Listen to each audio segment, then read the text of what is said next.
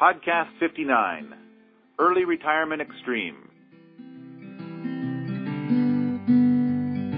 Sponsored by my buddies at pantryparadis.com. They sell food preservation tools.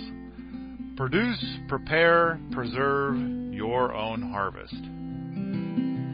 All right, so today I've got Jacob with me from Early Retirement Extreme. .com. So you've got the book and the website. That's right. And I actually paid money to get your book. You probably had no idea. I mean, you probably have so many people buying your book every day that you didn't notice. Yeah, and also people don't send in their names. Well, most people don't. It's not like I bought the 7th copy of the book. Right. I mean, how many copies of the book have you sold so far? I have sold around, I counted them like a few days ago, like 3,570 or something. And so it's self-published, so I can actually sit and keep track of exactly how many it sells. When it first came out, I was sitting there pressing reload on the printer side all the time. You know, like every hour I would press reload. Oh, it sold a copy. Now I've sold 12. Yeah, exactly. Yeah. 12 copies at $4 a copy. I've made $48. Exactly. It's amazing. This works, you know. So now, first of all, before we get into like what this is all about and everything, I wanted to say thank you, Jacob, for linking to my stuff. Well, welcome. You put a bunch of links, a bunch of my articles on your homepage. I'm so happy. It makes me glad. So I do think that after I've read your book and having cruised through a lot of your website and read your book and stuff like that, I do think that while it's not exactly permaculture, it's very permaculture-esque, and I think that the two empires, my empire and your empire, are very similar, if not complementary. It's just we put different labels on our stuff. Yeah, I mean, the underlying thinking is very similar. I mean, actually, I read... I don't know the title of the book, but Mollison wrote a really big tome of a book. Permaculture 1. Is that the big one?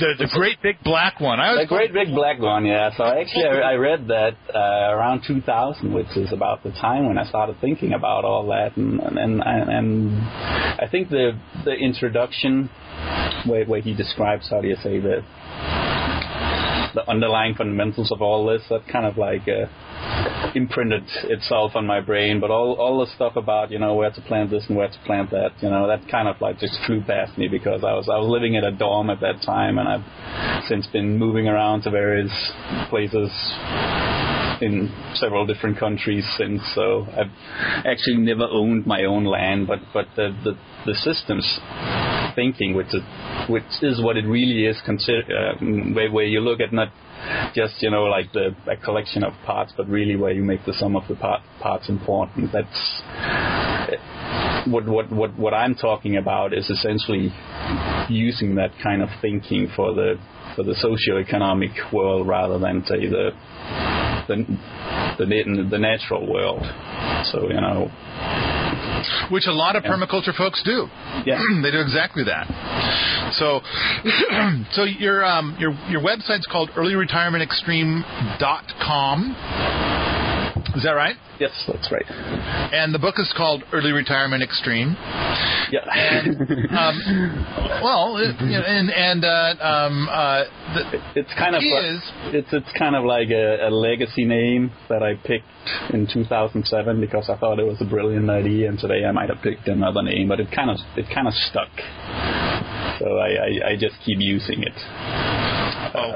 People see the book, they type Early Retirement Extreme into Google and the website comes up, and vice versa. So that makes it easy. What would you, if you could rename it all, what would you call it? Oh, I'm really bad with titles, so I don't know. I mean, the problem I found is that depending on who you ask, everybody has their own definition of what retirement means. If you ask, like, and I have this theory that it's a generational thing. If you ask someone from the silent generation or the greatest generation, they'll in their mind, retirement is something you do when you get shipped off to a retirement home, put out to patient, and you sit. And it's simply because it's something you do when you are unable to work anymore. That you're essentially worn out. If you ask the boomer generation, retirement is something you would like to do when you're 60. You had your career and so on, and now you're supposed to go out and have fun, and hang glide over the jungle and travel all over the world, eat at fancy restaurants and so on. If you ask Generation X, where I would say for many of us, we've never really had the career. Instead, we have resumes, which is kind of like how do you say, a pale copy of a real career, where it's kind of like, I digress. Okay. But for the Generation X, it's the retirement. I'm Generation X. I'm 35, by the way. So the retirement part is more of a financial independence thing, where you reach a point where you no longer rely on a job. It's not that you don't want to work anymore. It's not necessarily that you spend most of your time having fun instead. So, and that's kind of like, I find myself having to explain this over and over every month, and you want something. So it's like, you're not retired, right? Well, let's give folks an idea of like what is the general recipe of the book, and so let me give my quick stab at it, and you can tell me how my stab is stupid. And that is that you cut your expenses, and then by cutting your expenses, you save up a bunch of money, and then you put that money into investments, and then you don't have to work anymore because you live off of the investments. Well, that's true, and that is actually what most people do in principle when they save for their 401ks and their IRAs and so on. They put their 10 or 15% in, and then after 40 years of doing that consistently, they'll essentially replace most of their income with investment income. So what I do, probably say differently, is and then I start thinking to myself, so what if you put in more than 10 or 15%? What if you put in 40%? How many years would you need to work then before you can reach the point where you replace essentially your expenses with investment income? What about saving 60% or 70%? So if you consider that, you can basically calculate, and it's a fairly simple calculation to do that. How, if given a savings rate, how many years would you need to work in order to become financially independent? And it turns out that once you go past saving more than 50%, then the number of years really start to come down with every 10% more you save. So if you save about 80% of your income, that is to say, you keep living like a student essentially, but you get like a regular job, like an average income job. You do that for about 5-6 years, you become financially independent. So that I think is kind of like the novel. Well, it's not really novel. I mean, many others have done this. It's just that I have a blog about it currently. Well, I think there's a lot to be said for a lot of different aspects. I mean, I think that the extreme is an important part of it, and that is that you can choose to live slightly more frugally and save a little bit more, and then you can possibly retire 2 or 3 years earlier than your original plan. Yeah. So instead of retiring at 65, maybe you could retire at 62. Right, yeah. And then it's like, but you know what? If you took your great big enormous house and you lived in a tiny house, you could actually save a lot more, and instead of retiring at 65, maybe you could retire at 50. Yeah. And then it's like, but you know what? If you also did this and you did that and the other thing, maybe you could retire at 45. And then for people that are already 45 or whatever, then it's like, you know what? How about this? How about a plan where you could retire in 5 years? And then it's all a matter matter of degrees. So while you're doing it, or while you did it in a fashion that's extreme, which I like so much because I watched that movie No Impact Man, and the thing that pissed me off about that movie, while the movie made a lot of really good points, is he made an impact. He's not No Impact Man. That's a fucking lie. And so it kind of annoyed me, and of course everybody watched it because it's called No Impact Man. Well, he could have been like Light Impact Man Extreme, right? And been like totally fair. And so in a way, you're blazing a trail. You, sir, are blazing a trail with early retirement extreme. You did it. You are effectively retired now. Yeah, you current, don't have to go get a job to pay a mortgage. You are doing your thing.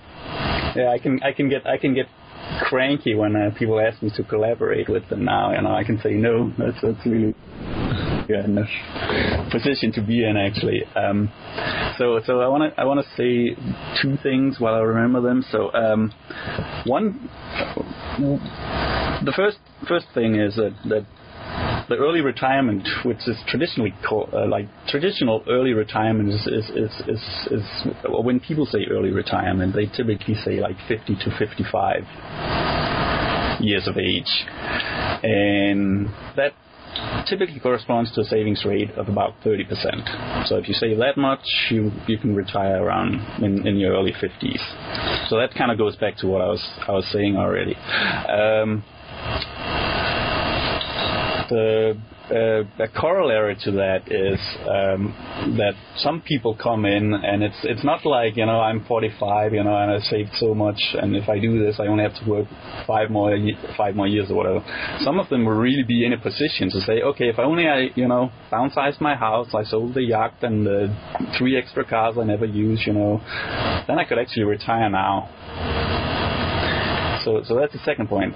Third point, which is which is where the extreme part comes in. That I think it's very much we use the Pareto law. You attack the biggest expenses first, because I think a lot of people when I start talking about frugality, they look at the little things.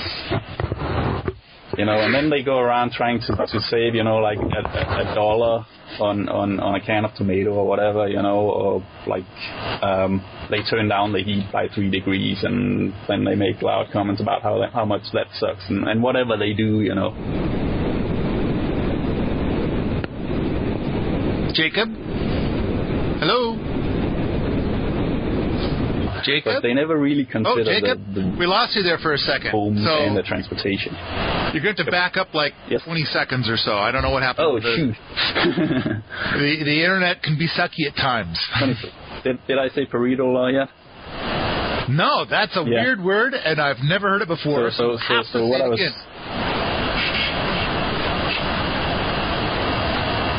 Oh, the Pareto? Okay, so that's essentially an Italian economist who figured out that.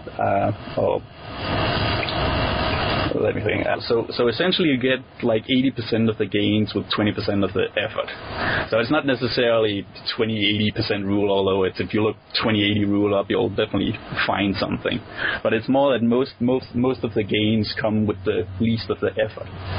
So the problem with that is when people want to save money, they tend to look at, how do you say, the least return with the hardest work, so to speak.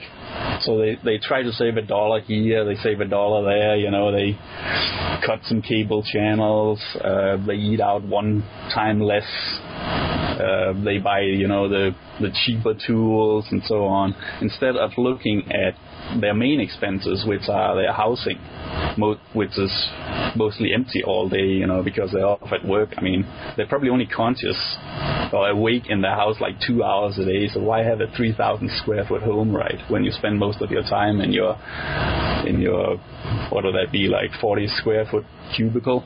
I mean, that makes no sense, right? So instead you would focus on the big financialized expenses first, where you have your house, you have your house interest payments, which is pretty much doubles the price of your house. You have your car interest payments, which again kind of doubles the price of your car. So if you look at those two first, you find a cheap home, you pay for it in cash, you find that home in such a way that you could ideally do without a car to get to work. You find that home, say, like 3 miles off, and you can save like a ton of money. And then you don't have to worry about, skimping on how do you say, like turning down the thermostat. I don't know. I mean, I care very little about all these normal frugal tips because, I mean, either it's natural, I just don't care about it. I think the one that always drives me crazy is people are worried about phantom loads on their electrical bill.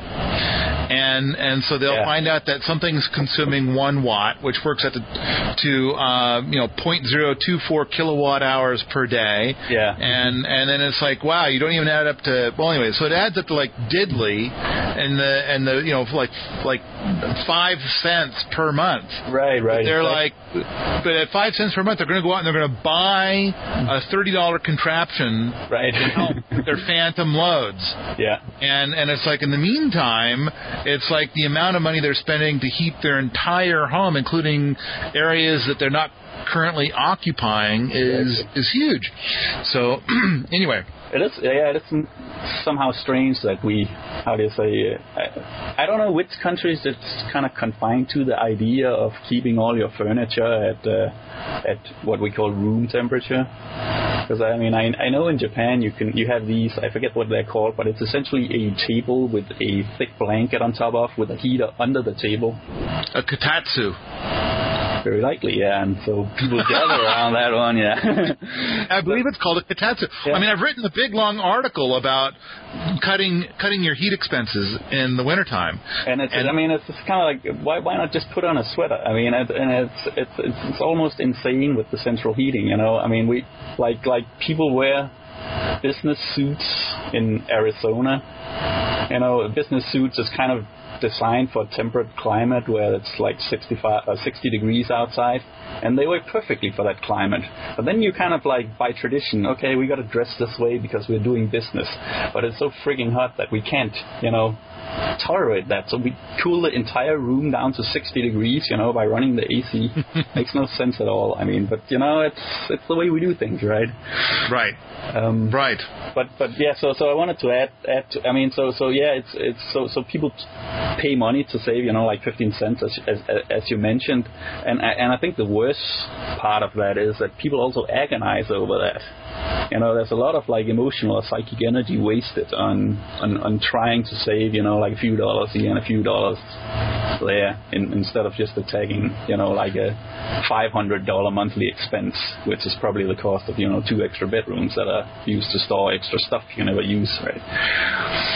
So now, at this point, I want to go back to the beginning, and I want to talk about you and your history. And the reason is that right now we're working out the math, and it's kind of like there's this whole set of math that it seems like most people get their heads tied up in, and then it turns out to be stupid math. And then, so the reason I want to go into your history is because you seem to know a little bit about math from a different angle, and that is because your day job used to be, when you were not retired, your day job was? My day job was sitting on my ass for 16 hours a day and looking at a computer screen, which I'm very good at, by the way. So So the purpose of doing that was to run simulations of neutron stars. So I'm a physicist. I was a researcher, and. So as a physicist, you did some math, right? I did some math, yeah. I did numerical simulations of math, essentially. See, now, that's where I also feel like we're kind of kindred spirits because while I was never a physicist, I was an engineer. Yeah, exactly. And so I did a lot of math. I think my most awesome mathematical accomplishment was to when given a polygram and taking into account the spherical nature of the Earth and the polygram was given in lats and longs, which by the way, how the distance between points changes depending on how far north or south you are. Right. So curvature of the Earth, how to calculate the area of a polygon taking into account the curvature of the Earth. Exactly. And I did the algorithm in 10 minutes, and it replaced the algorithm that was developed by a team of engineers. It took them several weeks to develop it. And probably most of the time of that was spent on meetings, writing proposals. So, and my algorithm had been used for at least 5 or 6 years. It might still be in use over at Digital Globe, which is the place that does the satellite photography for Google Earth. Wow. Yeah. So, I can't really boast of any similar achievements. I mean, I have around 35 papers kind of collecting dust in various journals and university libraries around the world. So if you go into one of those, you can probably dig them out of Astrophysical Journal or something. Cool. Oh, yeah. I used to think so, yeah. Now it's more like, maybe not so much. Is you try to have a discussion with somebody about saving energy. And their aspects of discussion tend to wander off into this crazy stuff about phantom loads or all kinds of things that it's like, man, we're not even talking about, you're getting all freaked out about 2 to 3% of the energy that's used, and I want to talk about reducing 60 to 80%. Yeah, exactly. And you're saying there's nothing to be saved there. It's impossible. It's a return on effort, so to speak, that you need to look into, right? I mean, you really need to. I mean, I'm lazy. I mean, which is kind of, and I also like independence, so that kind of combines well with this. I mean, lazy is probably like the wrong word here because lazy is often thought of someone who doesn't like to work. I don't like to do superfluous stuff, so to speak.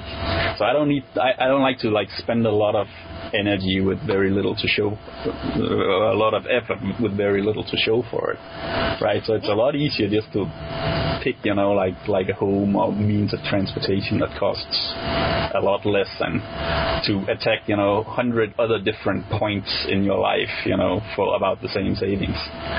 And the only thing that I think prevents many from doing this is that we've kind of been raised to like, well, you must buy as much house as you can afford, and you must have, a car, otherwise, you can't even, like your dating life will suck. I seriously heard that. That wasn't a problem for me though. I think that the key for the dating life will suck unless you have a car. I think that, and there was this one fella. I used to play soccer when I was a young fella, and there was one guy on my soccer team who was like all muscly and mega buff, and he said, if you want to have sex, you gotta look sexy. And I think that's really the key. If your whole mission is, I think that trumps buying a car. It's like, if I don't feel like exercising and looking sexy, okay, maybe I'll buy a car and that'll help. Working out, yeah, that certainly works. I'm not saying anything. If that's your mission, I think that's but I kind of think that the key is that for life's problems, we've got all these people telling us, writing articles, and there's all kinds of things to read about. Here's the things that you do, and here's how to optimize your path. And optimizing your path, it's like, no, it turns out that this article on how to optimize your path, brought to you by people with mortgages to sell. Yeah. Brought to you by people selling cars. Brought to you by people selling jewelry. and it's kind of like, no. And so now here you are, and you have found an optimal path based upon your knowledge and some simple mathematics and have worked it out. And it's kind of like, wow, if you don't be a sucker to these industries, it turns out you get to retire a hell of a lot earlier. Right. Well, be financially independent, depending on how you define retirement. One thing I think about society, and I think it's especially an American issue, is that we've kind of been led to buying our solutions.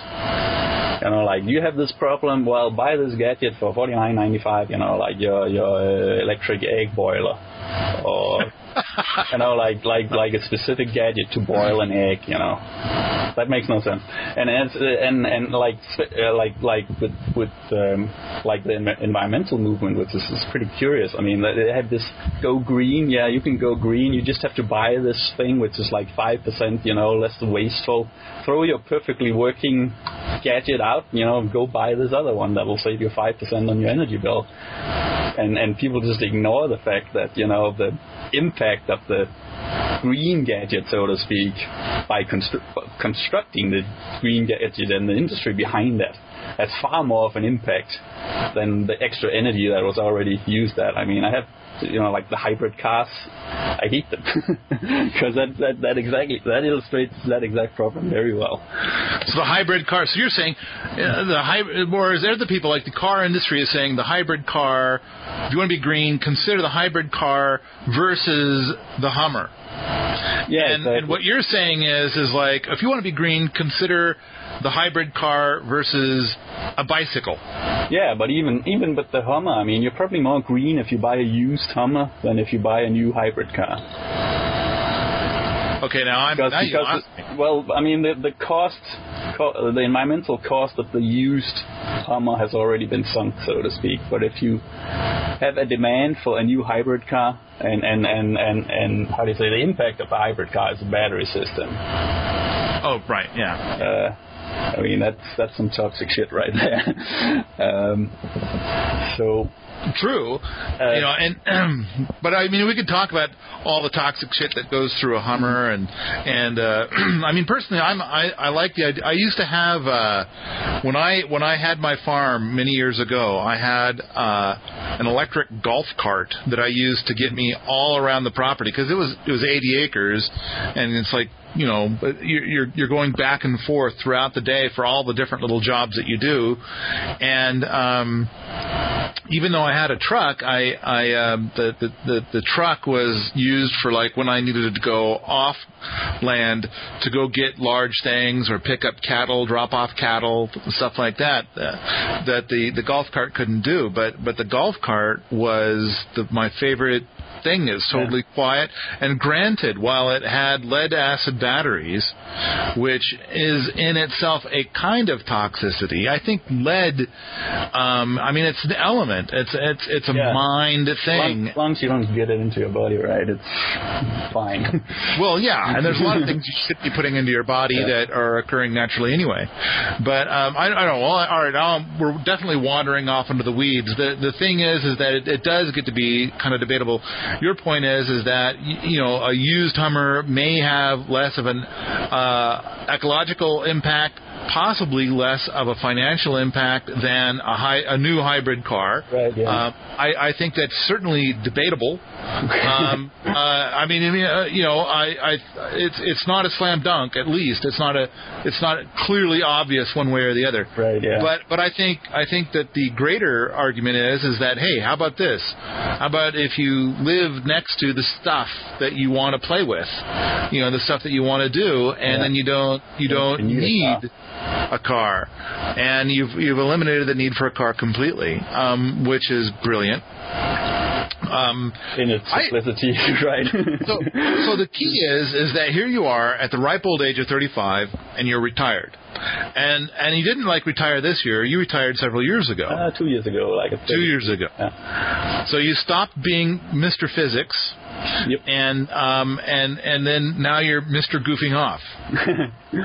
and basically, if you wanted to, and if I remember correctly, I read on some of your blogs that you do occasionally have other forms of income from little things that you do here and there, little jobs that you pick up or drop or whatever. But you don't have to. You have enough money set aside that it will provide it's for you. Pretty much lasts forever, yeah. Yeah. And so anything that you earn right now is just frosting on the cake. Well, anything I earn now, I would say pretty much goes to bailing my wife out, so to speak. We kept finances separately, so we each pay half of the household, and she pays the other half, but she has a job. She didn't have the savings I had when we got married, so we decided to keep it separately. So to make it fair, I was the one who got to retire, but I mean, I'm not opposed to me going back to work and her retiring. I mean, that's another way of seeing it. It buys the financial independence for one person. Ah, okay. So now I imagine that your lifestyle is at least moderately frugal. Yeah, comparably speaking, I mean, I probably don't really see it anymore. Because True. I mean, if you've done it for a while, what is it? First you chop wood and carry water, and then you get enlightened, and then you chop wood and carry water, or something like that. Right. So right. during the, how do you say, enlightenment phase? I mean, I wouldn't really call this enlightenment on the traditional enlightenment phase, but during that phase, you think a lot about how can I make this more frugal and so on and so forth. But once you kind of like internalize that, you just do it. You don't really think about it. Oh, I'm missing out on whatever. I can't really tell you what I'm missing out on, so to speak. But those who are going going through the process of transitioning from someone who lives in a 3,000 square foot McMansion, with manicured lawns and 3 cars in the driveway and so on, to a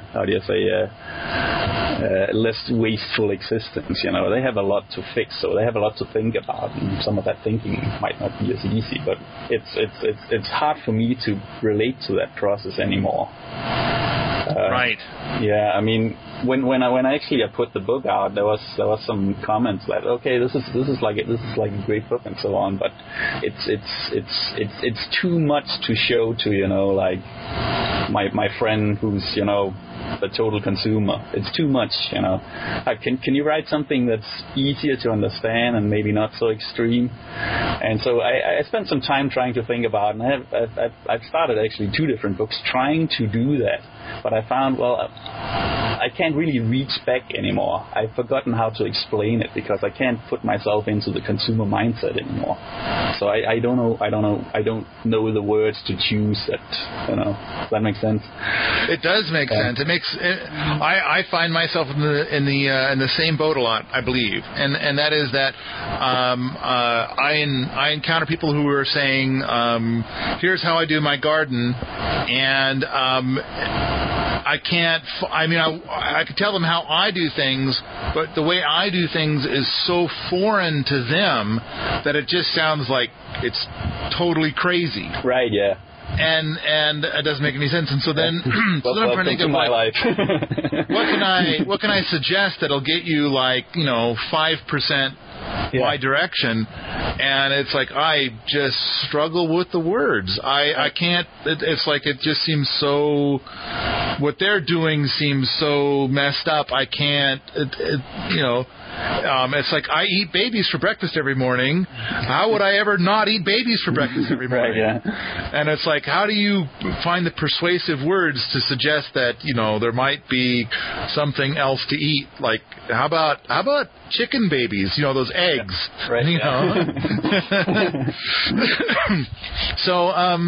I don't know. I think it's especially hard on the financial scale because what people are willing, the 5% is we kind of get back to you can do 5%, but that's a lot of effort. Your 5% is not going to do a whole lot for you.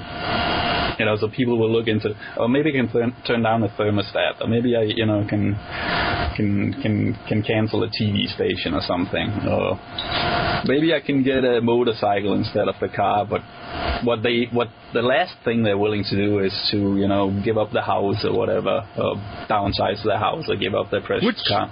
Which is totally fine. Yeah. They can keep it, and they can keep on working until they're 65. Right, yeah. I mean, it's kind of all like my about attitude, choice. you know, like it's kind of like it's your funeral, right?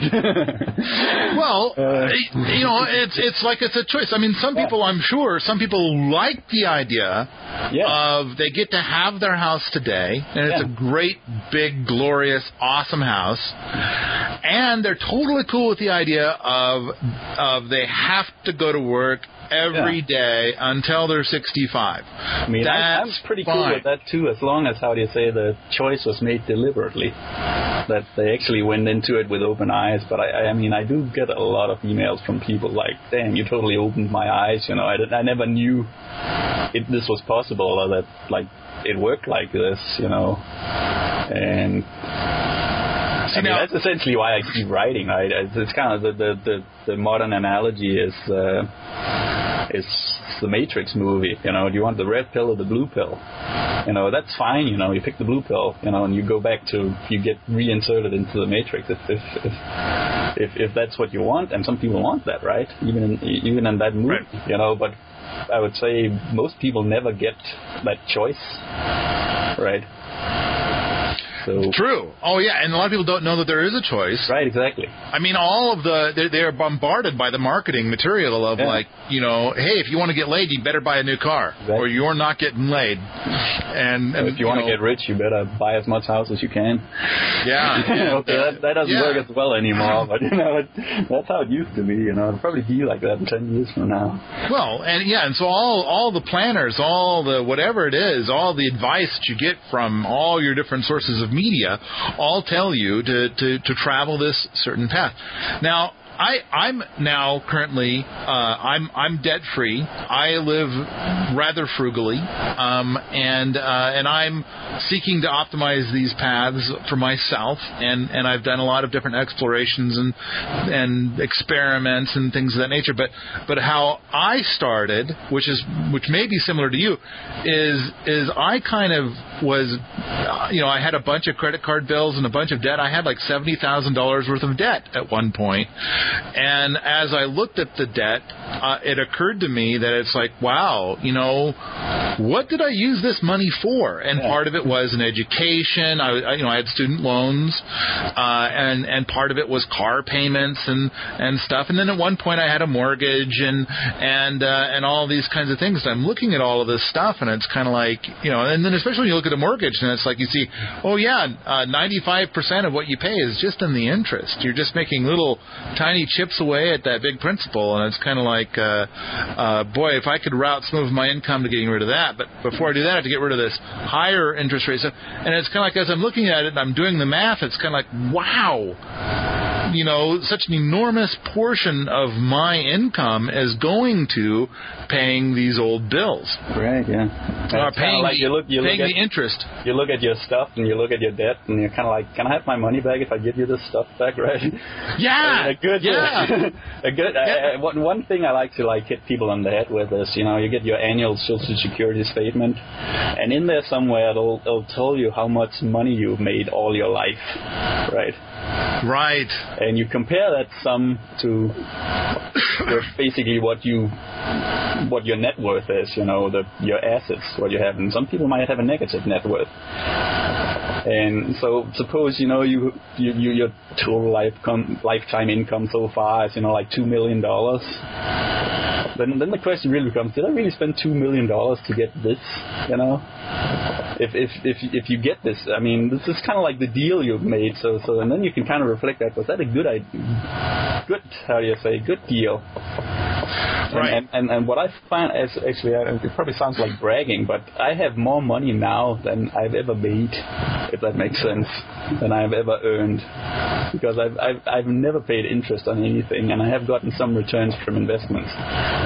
So, and I've spent very little, so to speak. So I have almost all the money I've ever made, plus some. Wow. Now, okay, so here in a little bit we'll talk about investment stuff. Yeah. So I want to make a point that the one thing that I think may be different than what you did, and that is that when I looked at my financial situation, that I came to the conclusion that Paul Wheaton from 5 years ago was such a fucker. He sold me into slavery. Right, yeah. I am currently working my ass off to pay for that guy's toys. Yeah. That bastard. Hate him. And so then it kind of I got to thinking, like, okay, the strategy needs to be that rather than putting my future self into yet more slavery, the strategy needs to be that I need to somehow free future self from slavery. Like, right, what can I do today to make things easier on future self? Yeah, future Paul. Exactly. That's really the kind of thinking people need to get into. I mean, it's like, well, you are. It's exactly what you're saying. I mean, where you are today is due to decisions you made 5 or 10 years ago, So I need to meet my obligations that past self screwed me by, and I need to honor that stuff and somehow get past that. And at the same time, try to do something to make it so that future self has less hassle. Right. And it's like you talk about it in your book, and it's basically like, okay, what have I got lying around the house right now that I can get rid of? And on a similar note, I saw a blog yesterday that was really interesting. This woman was making a blog entry of a day of stuff that she was giving away. And so she would take a picture of a thing that she owned, and she would put it on her blog, and she would talk about the history of this thing. And then the idea was whoever came by her house could have this thing. Right, that's a great idea. And the idea was she wanted to get down to almost nothing. And I read something about she would have memories of that thing cataloged on the internet for all to see. There you go. And so she's got the memory of the thing, which is why she was keeping the thing. And at the same time, now her load's a little bit lighter. I mean, there are people that buy. It makes it possible to easily move into a smaller house, save money on rent. Exactly. But I mean, look at all the people who have storage units. Right, yeah. I mean, they'll pay. I mean, that's a crazy idea. a month for their stuff. And so there are thousands and thousands of dollars per year just so that they have more stuff, which they don't really use. Right, yeah. And it's like a lot of that stuff that they're not currently using is stuff maybe it would be nice to use someday, kind of a thing. And it's probably kind of not, actually, is my guess. But a lot of that will just sit there until they really get tired of their bills, and then they'll get rid of it, and then they'll be like, oh, I'm so stupid, I should have done this 2 years ago. I paid 2 years of storage fees, for a box I never used. I mean, my recommendation for that is, you write a date on your box. So I mean, you box your stuff up, and then you can put it in storage unit or wherever if you're like emotionally attached to it. And then you put packing tape on it, and you write the date, today's date on it. And then in a year from now, you go back and you look at the date and say, okay, this box hasn't been opened for a year. Okay, get rid of it. So that's like one method. The other method is like for your closet. What you can do is every time you take out a shirt or something, every time you put it back, you put it to the right, always to the right, the far right of the closet. And as you do that over time, all your unused stuff will kind of gravitate to the left. And okay. So you can tell it's kind of like composting, I suppose. Always using the oldest stuff. Yeah. So eventually the stuff you never use will find itself on the left side. I mean, you can do the same thing with like your kitchen appliances and utensils. Every time you clean them, you just do that for a month, and every time you clean some, just put it on the table. Don't put it back. And then after 1 month, everything you use regularly will essentially be sitting on the counter. And everything you don't use will still be left in your drawers and on your shelves. So you get rid of that. Or you can do it in reverse. You can take everything out, put it somewhere else in the garage or something. Whenever you need something, you go to the garage, you get it back out, and then you put it back in the drawers. And then after a month, you get rid of whatever still remains in the garage. So you can set other time scales, but Yep. some people got to have a 10-bedroom house just to hold all their shit. Yeah, and and then they got to heat it. Yeah, and so then that means that they've got to come up with a job that earns six figures just in order to be able to pay the mortgage and heat this enormous house and stuff like that. And in the meantime, their stuff just gets dust on it. Right. Yeah. But hey, they got lots of stuff. But I think it's good to just be aware that there's different levels that one could live, and so of course, I'd still be happy about it. Yeah. And it seems like from reading your book and your blogs, and it's like you basically got your monthly expenses down to $500 a month. Yeah, about that. Yeah. So and there are people for the both of us. There are people out there that I'm aware of who claim that they've gotten down to zero, but I imagine that really it's probably closer to 30 or 40 a month, and they've found ways to live this way, and so it can be done. And then while people are listening to this, they're like, "There's no way in hell I'm going to do it," and it's kind of like, well, I think that's kind of the point of the book. The point of the book is that okay, like let's say you're living on $2,000 a month right now, and it's like here are some ideas for things that you could do to maybe get it down to $1,200 a month. And it's like, you don't have to do it, but these are ideas. Maybe if you look at it and you think about it, maybe you'll say to yourself, you know what, this would be totally worth it. Right, yeah. I mean, there's some kind of transition. I actually kind of witnessed that in my wife, beginning. I mean, she lives right next to me, so you could imagine there would be like a lot of osmosis, so to speak. but there hasn't really been. So she's kind of slowly been. We've been together now for about 6-7 years, and so the transition has been fairly slow, and it takes some time for ideas to click. But once they start clicking, they just click faster and faster. I would say you kind of get So I wanna describe two different people that I know. One of them I know, and one of them I know of, and just to give an idea of a scale. And so the first person is somebody that I read about 2 or 3 weeks ago, and this person owns exactly 18 things. and one of the things is a backpack, which the other 17 things all fit into. Right. Although actually, as part of the 17 things, there'd be like 4 or 5 of those things which are the clothes that they have on at that moment. Yeah. And so this guy works as a traveling consultant and drives or flies around, and basically the company pays for his hotel to stay in at any given time, but basically he takes all the money and he pockets it. Right. But the point is that this guy, and the article was about his lifestyle and stuff like the that. Military. I guess in a way it would be, but he's not. He's a professional. Right. Yeah. Professional something or other. I can't remember what he was.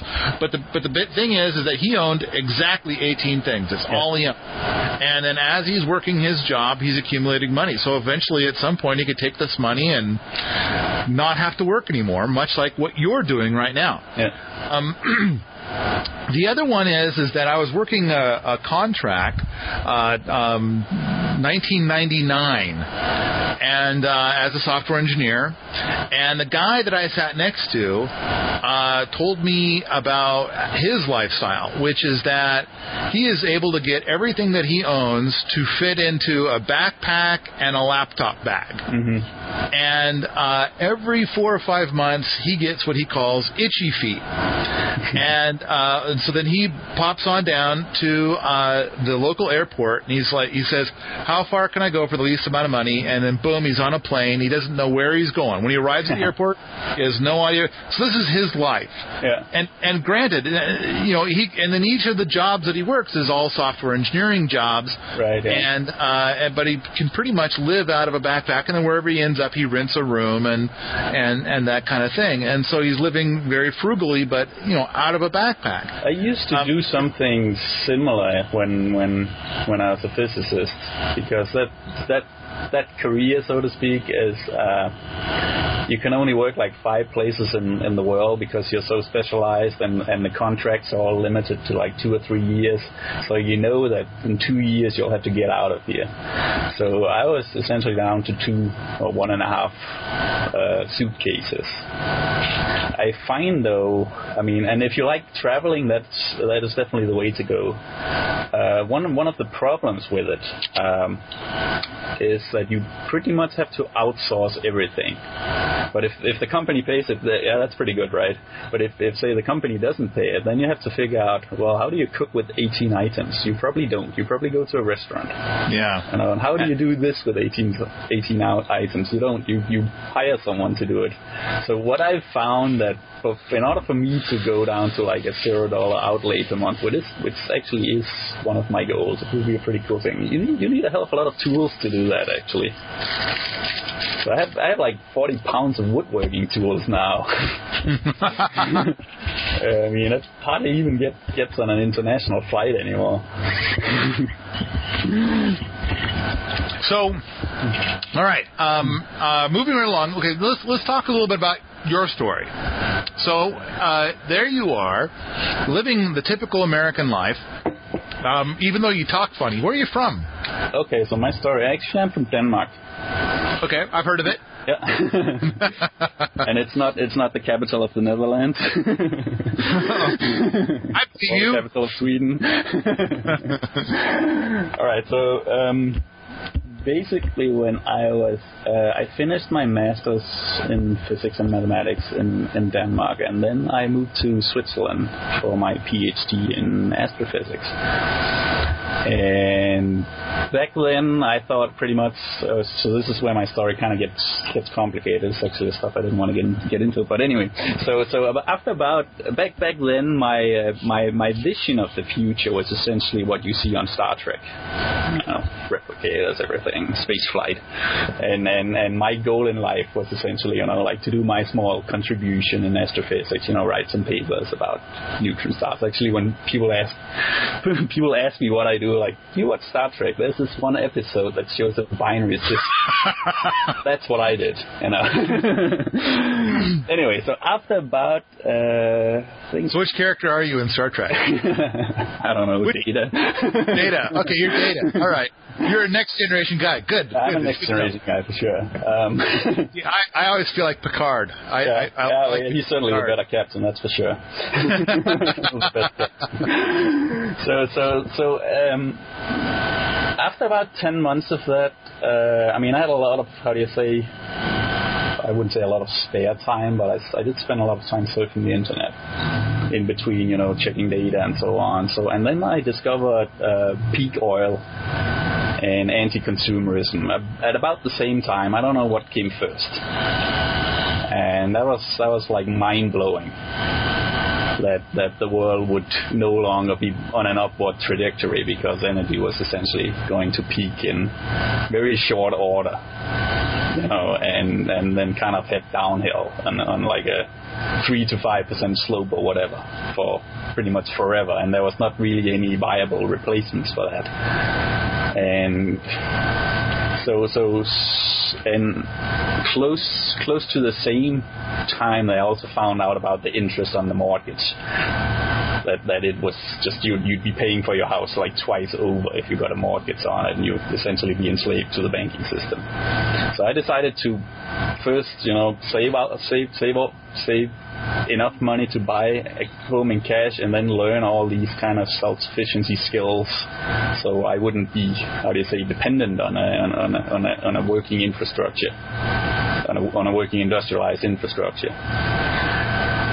And then I did that for a while, and I had my own peak oil website, which actually ranked pretty well on Google for some time. And but eventually I found out that there are like two kinds of persons in the world. There are people who are either already into it, so you're kind of preaching to the choir when you talk to them, and then there are people who just kind of like covered their ears and went la la la la la, I don't want to hear this. This is too depressing.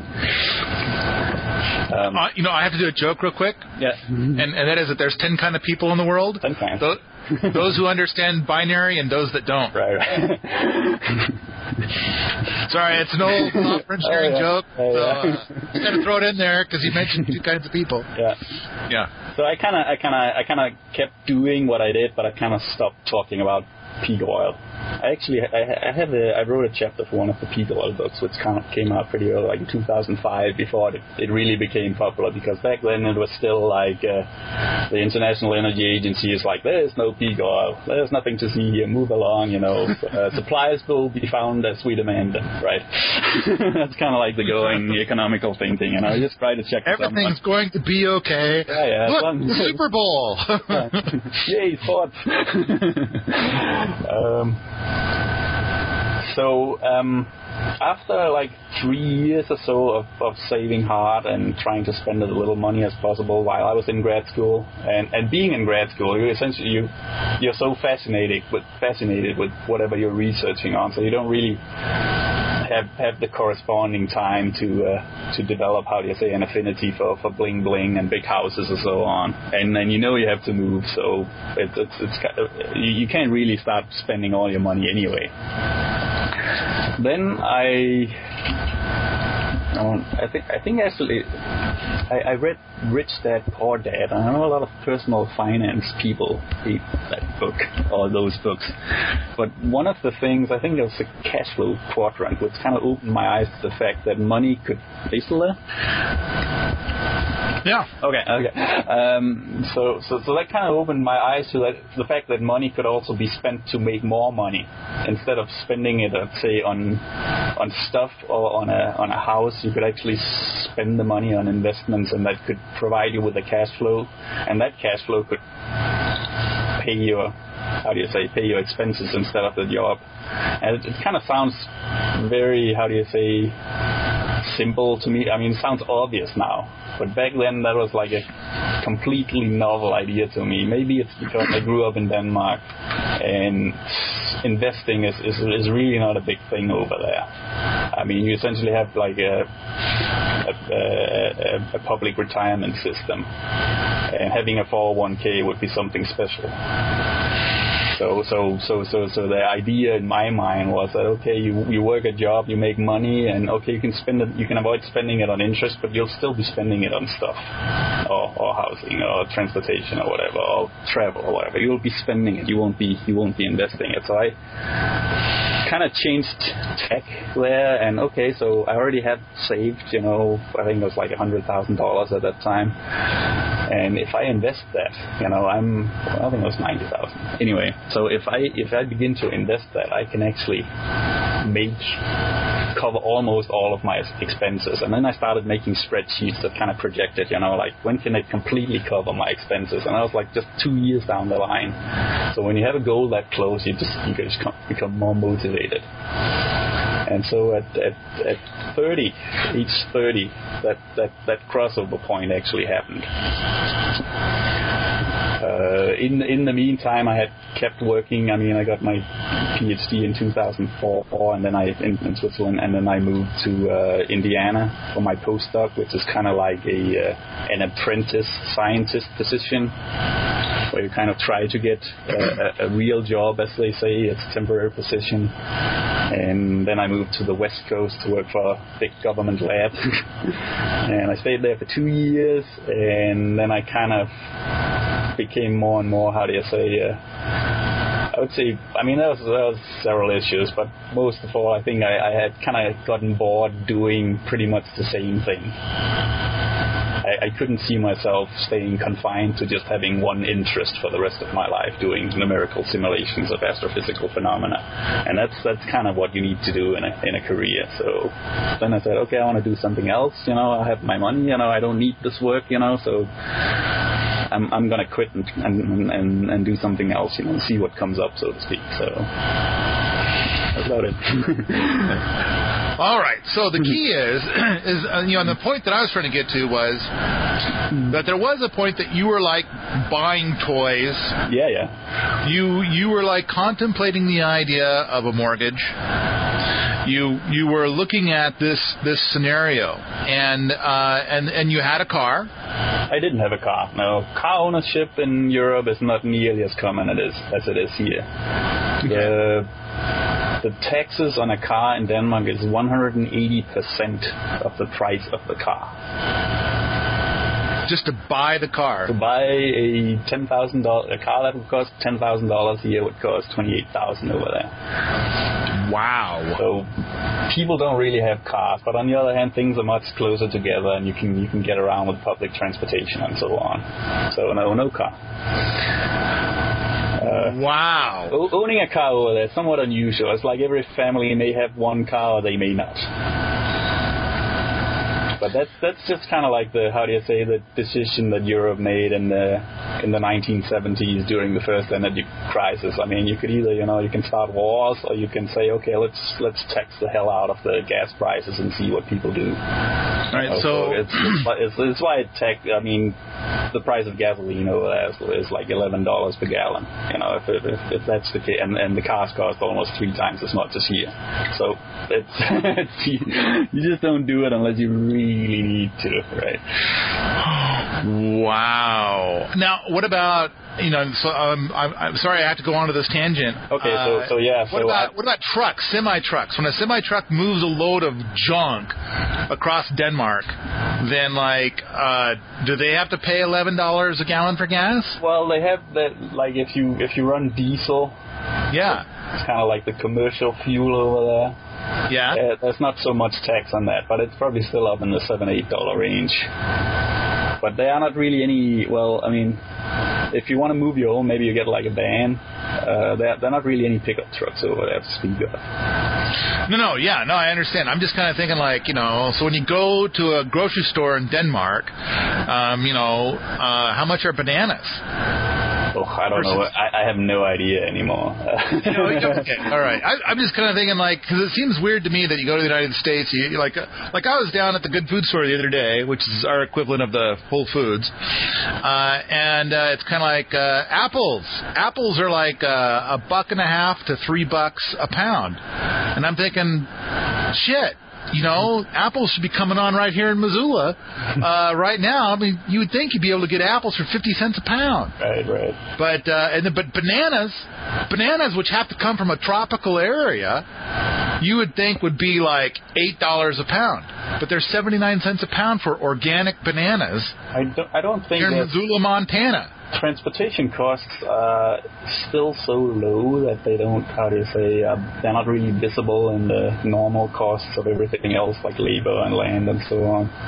So, all right, let's set that aside. But yeah, I was kind of in my mode. I mean, credit is also consumer credit is not a big thing in Denmark, so with you could get it if you wanted to buy a big thing like a TV, a piece of furniture, but that was still kind of considered unusual. So what I was doing is essentially I was saving my money, and then when I had like $2,000, I'd buy like an SLR camera or something, and that would be fun for 3 months, and then at that point I would have saved like another 1,000 or so, and I'd buy a hard drive.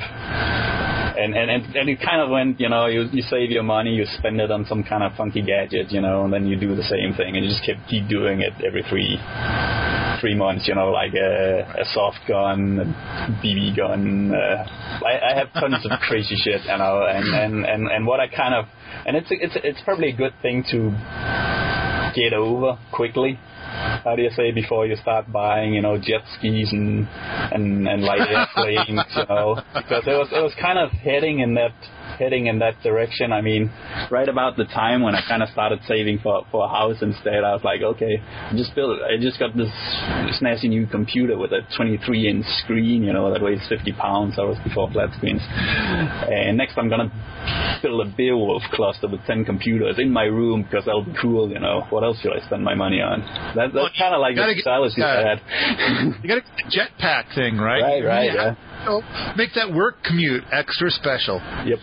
While the other physicists are showing up and they got there on bicycles or cars or something, or a motorcycle, you'll have a jetpack. Right. Now you have the respect of your peers. So, but yeah, or the other thing is that you could simply trade in all of those peers for a different set of peers. Yeah, I mean, that's actually one of go goof up all day every day. Yeah, it's actually been pretty hard to find those peers. I would say. But it's something I'm working on, creating peers, if that makes sense. Well, you told me that, so instead of going to this office and talking about, stars and things of that nature, then it sounds like later today, what are you doing? Well, later today, I'm going racing on the San Francisco Bay, yacht racing. Yacht racing. Racing with the rich guys.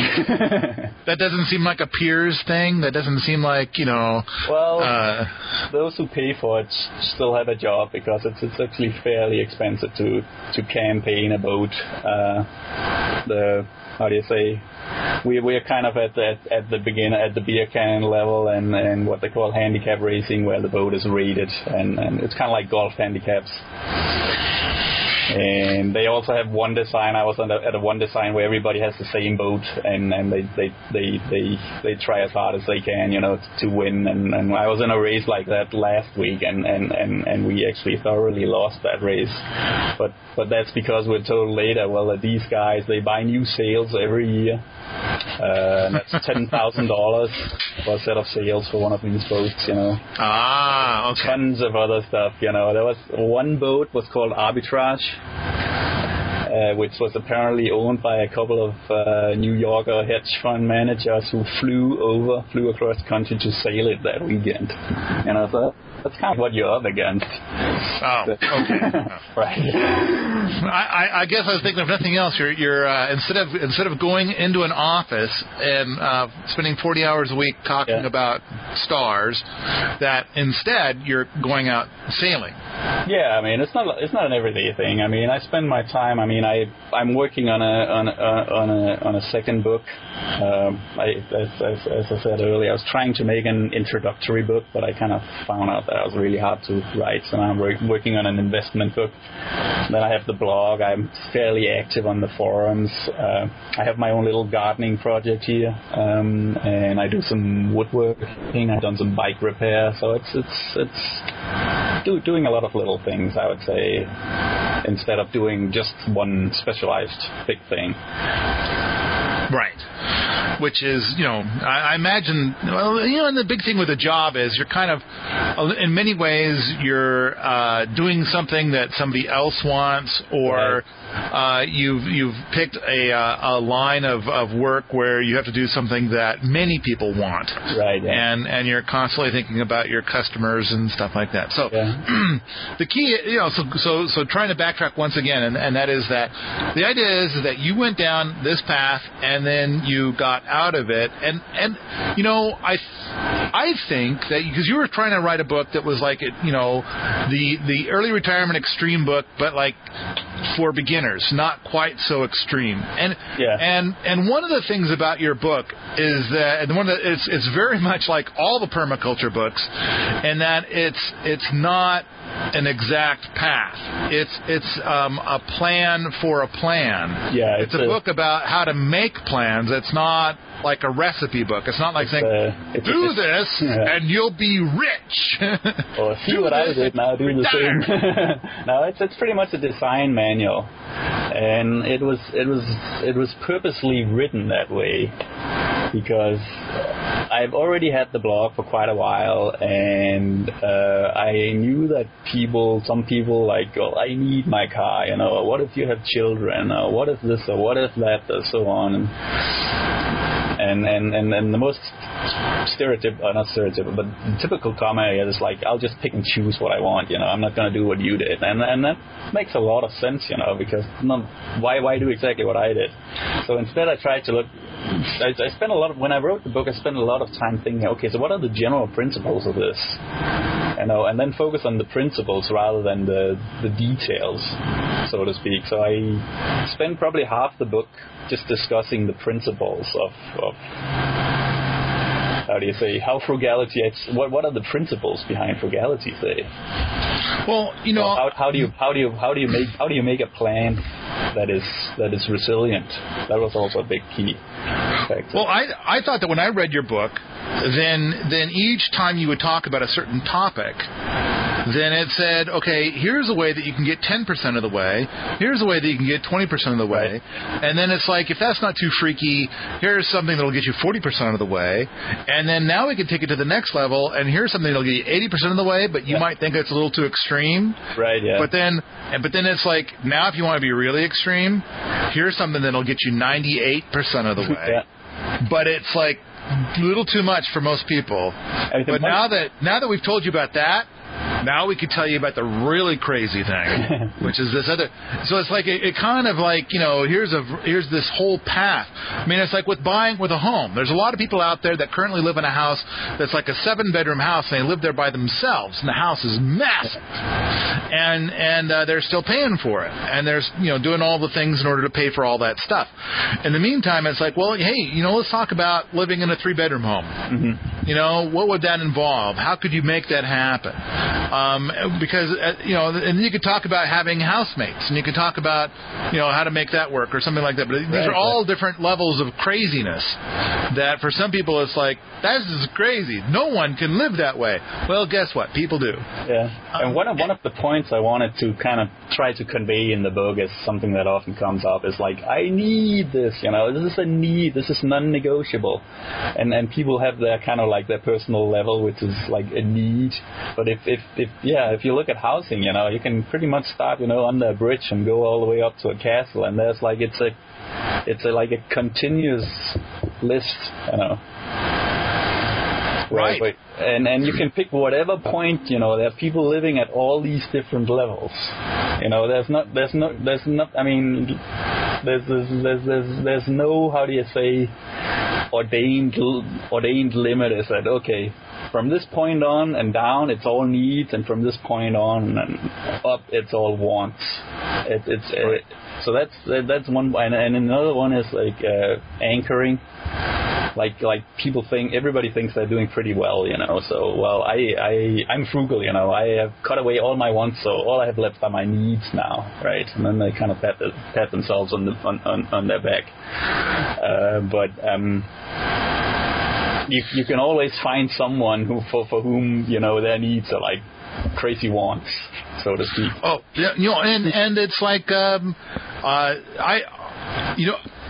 a few years ago, I was part of a community house. I started a community, and we had the capacity in this house for 10 people. And then there was this gal who came to us, and she wanted to live in our community house. And her thing is that we weren't allowed to have any cats. And because we were actually renting this massive house from somebody else, and but we weren't allowed to have any cats in the house or anything like that. But she had a cat. She said, I have to have this cat. Right, yeah. I have to have this cat. I want to be part of your community, and I need my rent to be less than $300 a month. Well, most of the rooms in the place were like anywhere from like $420 to like $550. And so we found a little corner of the house that was like unused, that had an outside door, and it was really small. And so we came up with the idea we could rent this out for $250 a month, and she could, and we were working out the stuff to maybe allow her to have a cat in there, because it's not really part of the rest of the house. So the cat wouldn't be able to come into the rest of the house. And so we kind of came up with this way of getting it all to work out, and this weird little room she could stay in there, but it's really small. And then it's kind of like next thing, because when you think about it, it's like, well, some people live on boats, and how they live on this boat, and they have this awesome life living on this boat, is it's pretty tiny space. So it's kind of like, all right, so we're coming up with all this, and it's like, oh no, I have to have a queen size bed. This is a teeny tiny little woman. How is it that you have to have a queen size bed? Then it turns out that she's got like this moving van, enormous moving van full of stuff.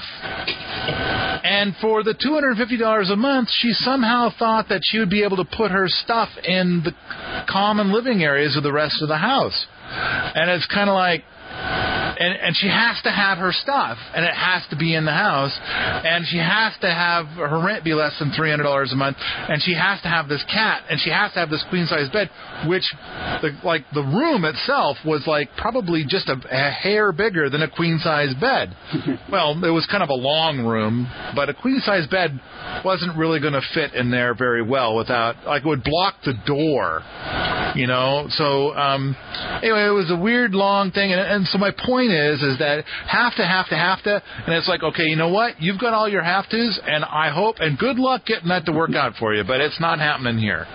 You've got too many have tos, and all your have tos just aren't happening here. And so you are right, sir, and that is that a lot of people are like, I have to be able to have my $1 million mansion for $200 a month. I have to.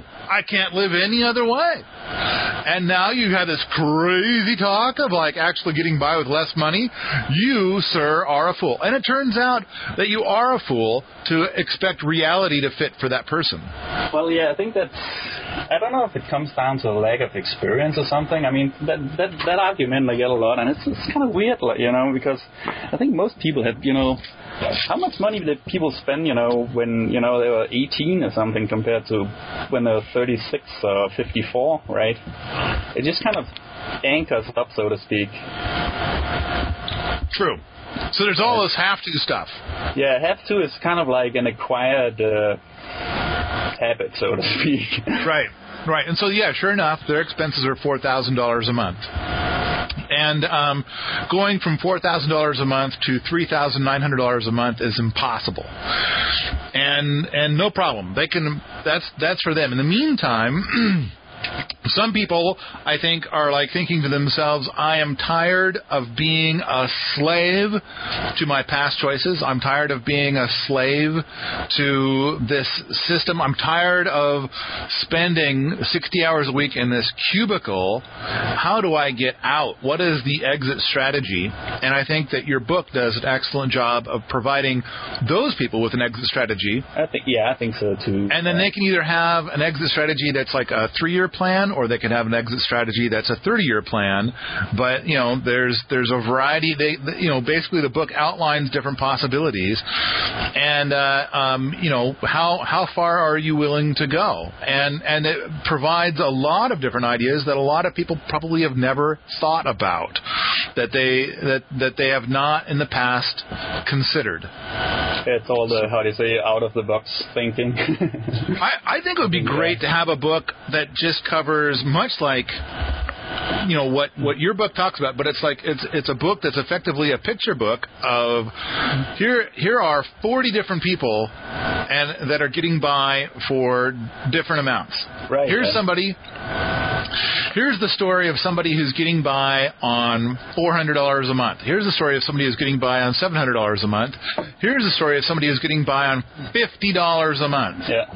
And then you can kind of like, you know, go through the book, and it's kind of like, I don't know, years ago you'd go into they probably still do it, a haircut place. Here's the different kinds of crazy-ass haircuts that we can do on your head, and we will try to not giggle as you leave. If you go to my forums, there is a sub-forum that's called Goals and Plans, where like somewhere between 20 and 30 people are now writing journals, essentially how, you know, they have started downsizing and what their plans is, and they plan to be financially independent like 2013, 15, 17.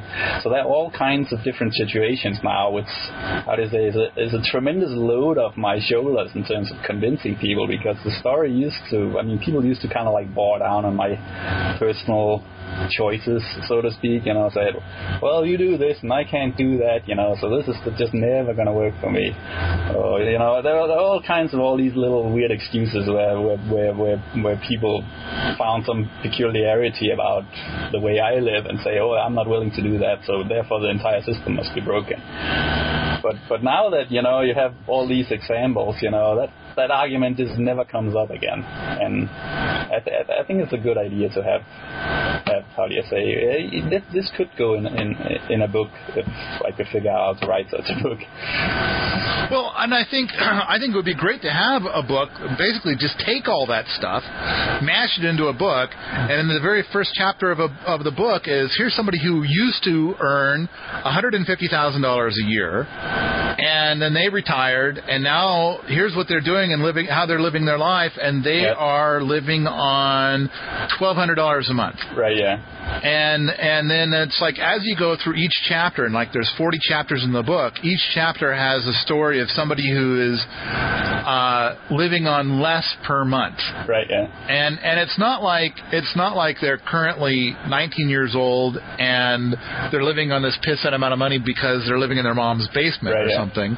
But it's more about somebody who is more mature and had their income and chose this lifestyle, and you could see like what path they chose, and then a person could basically look through the book and then say, you know, I want to be something kind of like that, right? Yeah. You know, and look at how, you know, these people are living on so little they don't have to file taxes anymore. You know, boy, hey, just the idea that you don't have to file taxes anymore, that's kind of appealing, isn't it? Hey, I paid all my tax last year. Paid all my tax stuff last year, or in years past. Now I don't have to fool with it anymore because I've cut my expenses down to so little.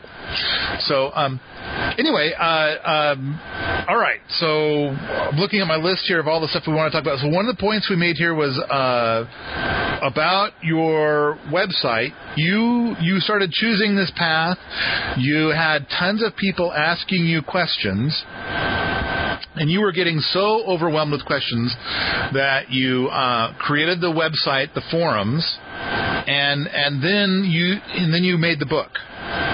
Yeah, I would say it's not like I was overwhelmed with questions. I mean, I used to do a little bit. I mean, I had my peak oil website, and then I kind of stopped doing that. And then I had a MySpace account now where I was blogging for my 70 friends, you know, writing all kinds of crazy shit. And then at one point I discovered the existence of real blogs outside on the internet, so to speak, and I thought, oh, I am almost financially independent at that point. That was in 2007. So I could actually blog about this consistently. I discovered essentially personal finance blogs. And so I started a blog, you know, and kind of grew sort of steadily. But after about 2 years or so, I was beginning to, experience redundancy, so to speak. I would write a post, and then I have a plugin called like Similar Post or something, and then I would discover I'd already written about the same thing like 3 or 4 times before. That would piss me off a little bit. Like, oh no, I just wasted my time here, you know. And even worse, maybe something I wrote last year was written better than what I wrote now. And so I kind of put the blog itself on autopilot, and that was about the same time as I just finished putting out the book, which kind of had everything I have to say about the subject of early retirement and sort of laid out cohesively, unlike the blog, which is just like a random ramble of various thoughts.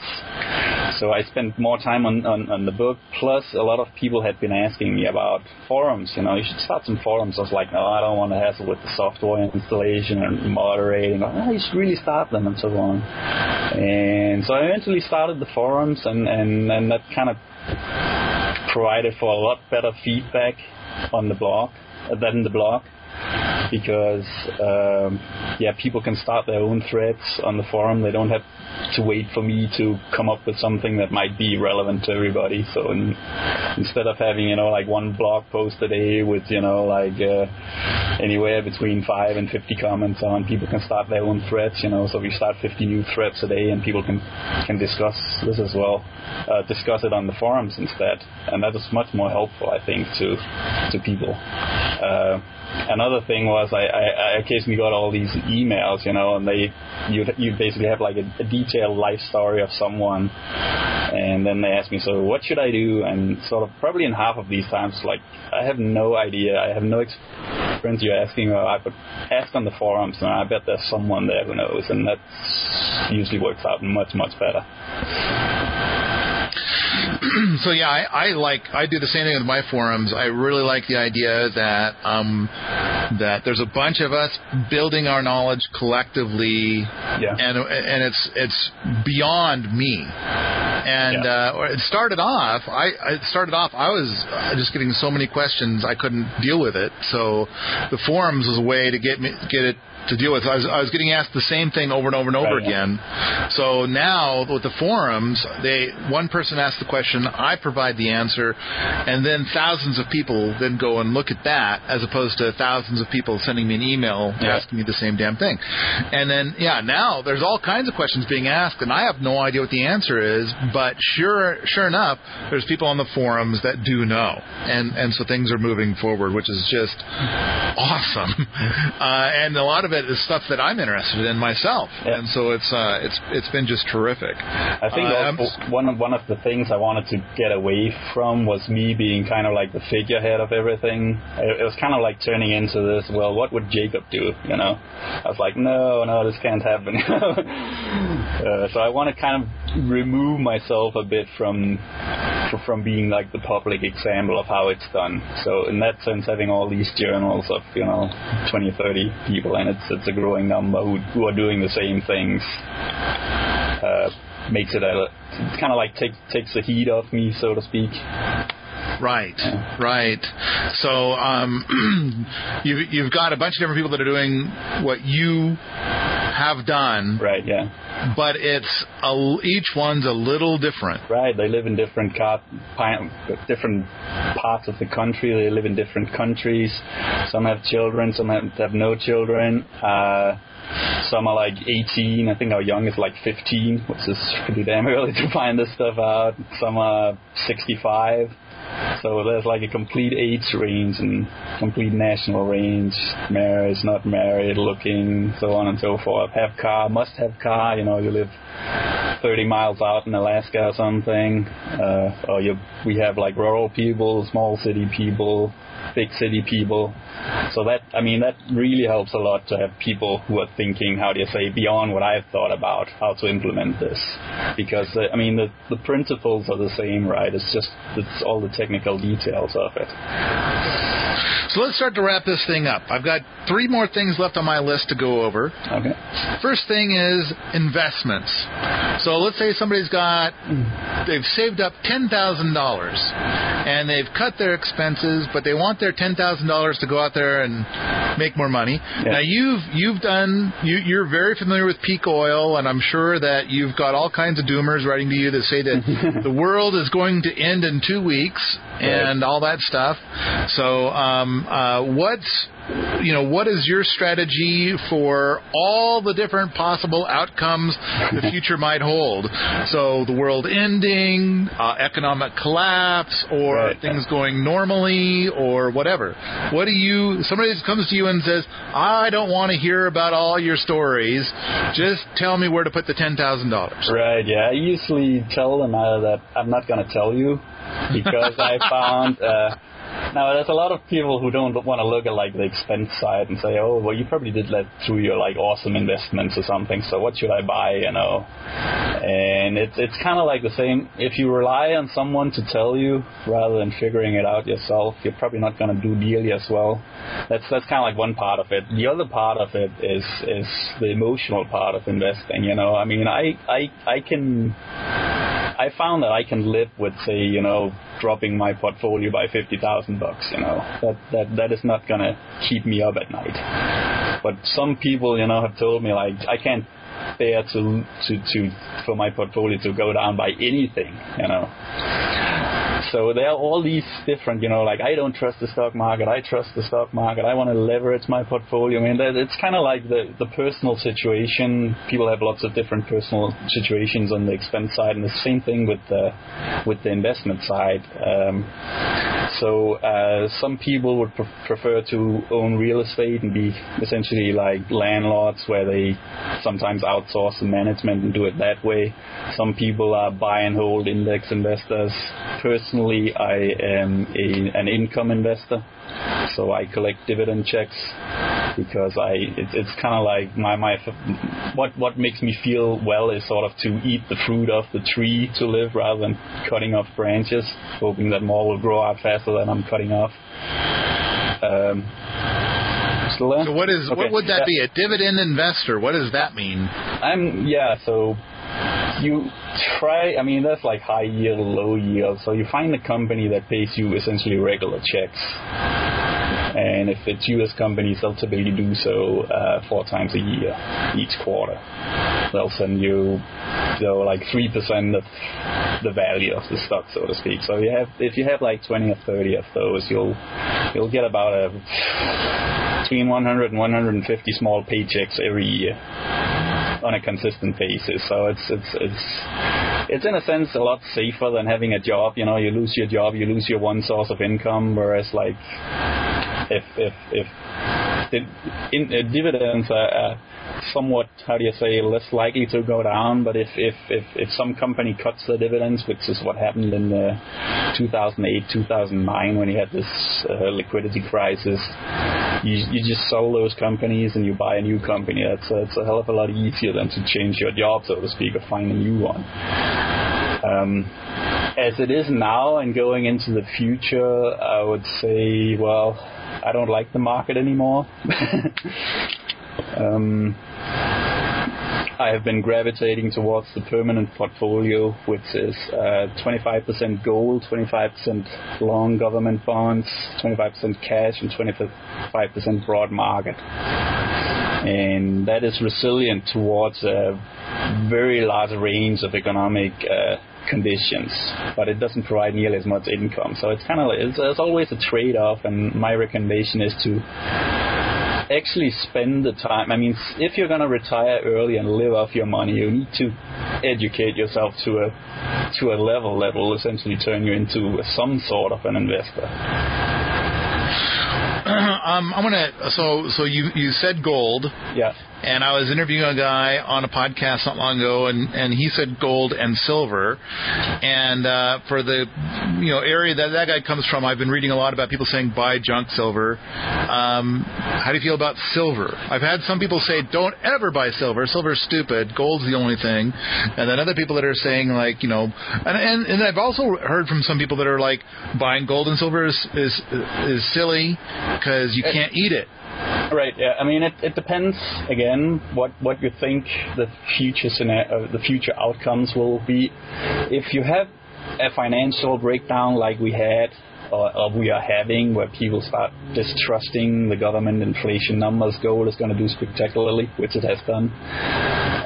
But if you also believe that the economy itself will not break down, you're not going to see 80% unemployment. The zombies are not going to run around in the city eating everybody. So if you don't believe that, you probably don't need. If you kind of do not believe that silver will take over as a currency, like as a barter currency, then silver is not nearly as good as gold because it's also somewhat of a commodity, whereas gold is practically useless for anything else than as a check on central banking, money printing. So I think that the thing with gold, one of the things with gold is that let's suppose that the dollar collapses, and it seems like gold would then be the standard, right. And the value of gold would probably go up by a factor of 10 over what it is now. Right. In which case, if you take your tiniest little speck of gold, it's going to be kind of hard to go out and buy a loaf of bread with that. Right. Yeah. So then that's where it seems like silver comes in. Yeah. That's kind of like the argument for gold and silver. I'm not really sure I'm in the camp that believes that the economy will crash that hard. There's I think, what's his name? Dmitry Orlov, the Russian guy. He has his 5 or 6 stages of collapse that essentially starts with a financial collapse, and then it goes to a probably don't include all of them here. So then it goes to an economical collapse, and then it goes to a social collapse, and that's pretty much when you start, start building your survival communities, and you set up your perimeter and whatever you have, and then you have the cultural collapse, which I understand is where people start eating each other, zombies, but I don't really think that we'll go beyond economical collapse. Yeah. I mean, if we do, it's not going to happen, like in 2 weeks. It does kind of seem like whether things go good or go bad, gold's probably a pretty good choice. Yeah, I just had somebody telling me that silver is pointless, get only gold, and I'm trying to think, boy, I don't see that. It seems like, and they're trying to talk about China buying up silver and all these things, and it's way over my head. And it seems like if you're going to go buy gold, you might as well buy some silver too.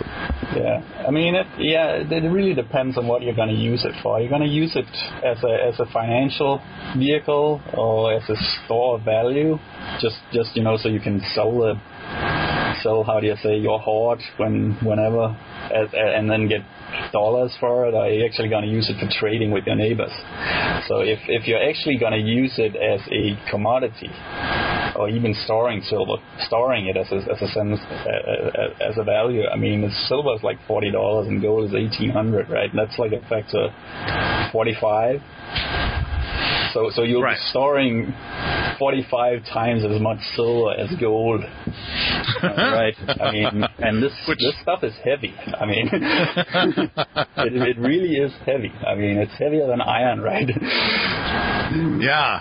So you're right. It would be awkward. And then it's also like people. I mean, there was some comments on my book. Like, well, I like all the big saving site, but he didn't write anything about investing. And there was the reason I didn't do that, because if I write something down, then 10 years from now, people are gonna pick up my book, and how do you say? Some will say, oh, his suggestions are stupid or something. It's kind of like if you take books from the 80s and they kind of suggest you invest in CDs, and right now they're paying like 0%. Or you pick up from the mid 80s, it'll tell you to invest in junk bonds. And actually, what you should read now for the current situation is a book from the 70s that tell you to invest in gold, right? But in 83 that would have been a bad idea. In 81 that would have been a bad idea, because gold completely crashed because you had Volcker coming in and raising interest rates on you. And that if Ben Bernanke is probably not going to do that, but if he gets replaced with someone who does that, gold is going to go like straight to the bottom again. So I can't really predict things like that, and tell people, well, just got to do this, and you'll be safe for the next 70 years. It's like a surefire technique. So that's why if you really are going to live off your investments, right, you need to somehow stay on top of things. Right. But I would also say in that regard, and then people tell me, well, I don't want to spend like 20 hours a week analyzing companies. Like, well, I don't do that myself either. It just means like paying a little bit of attention once in a while. You can do that once a year. Once a month even, but it's not like you have to read all the reports that come out of every company and so on. I mean, and I would say, if I really have to give a strategy for the next 100 years or something, I'll go with the permanent portfolio. The thing is, I hear that, it seems like for all of my adult life, I've heard from people talking about how everything's going to go to hell somewhere between 2 weeks and 4 months. I visited with a guy a few years ago, and he couldn't really, I wanted to come by and video some of the interesting permaculture things he was doing, and he couldn't talk to me. He couldn't facilitate me coming by, because we're 2 months away from total collapse. Like, everything's going to be gone. So he's working on everything being self-sustainable, all of his food, all of his fuel, all of everything coming off of his land, because it's all going to. And that was like, I don't know, 2 years ago, 3 years ago, and of course it didn't happen. Right. So we're probably always 2 months away from everything going collapsing, right? But the point is that people and the economy, they're sort of self-correcting in a way. So if it's kind of like this whole social, I mean, the government liabilities, you know, with Social Security and Medicare and Medicaid, you know, you can say the current, how do you say, income, and you can take the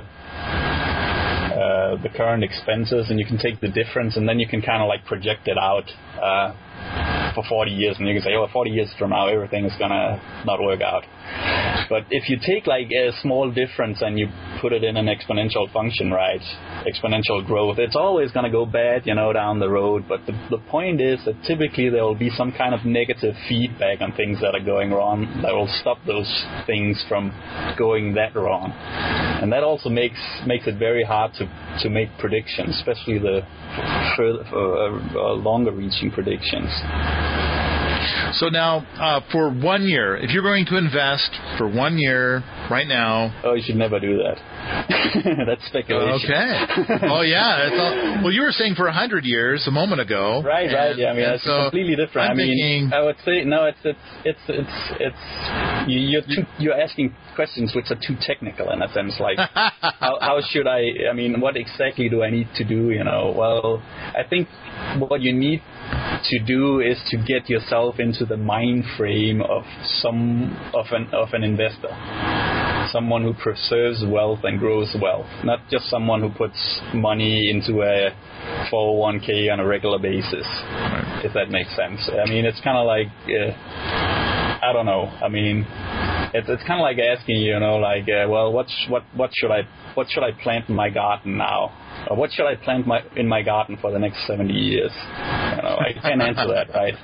I mean, it's more like, well, you should kind of develop an understanding of how, you know, water, nitrogen, potassium, how all that works instead, you know, and how you feel about, well, what if half your plants die? Can you live with that? You know, are you willing to accept a lower but safer yield? I think it's worth spending a few years trying out different things to find out what you can actually live with.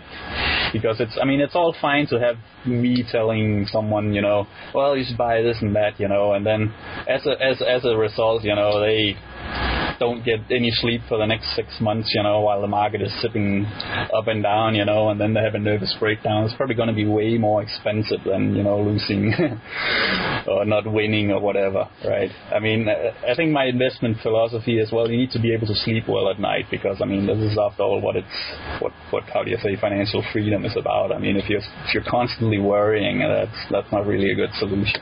And that's a very good point. If you don't know what you're doing with your investments, you know, it's equivalent to not knowing what you're doing on your job, right? Nobody would really voluntarily put them in such a position, I think. All right, so next thing, the book Mortgage Free is a book that you have not read, but we talked about it a little bit ago, and you are familiar with the book. And I kind of thought it would be fun to just stick in a quick summary of the book. And my understanding is that it says you've got your day job, and you try to cut your current expenses to the bone, which includes trying to live in a community house or trying to reduce your living footprint so that way you have more money per month going to eliminating your debt and then building your grub stake. And then once your grub stake is built, then you take that and you buy a chunk of land. And then while you continue to work your day job, you build a crappy shack to live in. And then, in theory, you could move perhaps in the spring into your crappy shack while continuing to work your day job. And then proceed to build your very own home, which is a tiny home, but a nice, pretty nice little home. But it's small.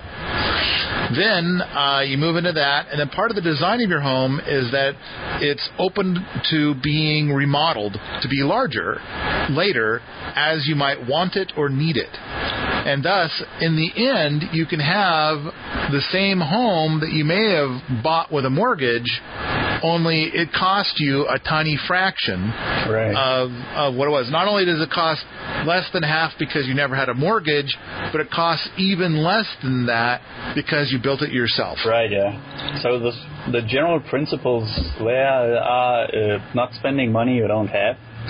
and doing a lot of it yourself and paying cash, right? So if you take those 3 general principles, you can pretty much turn them into whatever you have. I mean, I did practically the same thing. I reduced my expenses by learning to do, some of the things we pay experts several $100s to do, which you can learn how to do yourself easily.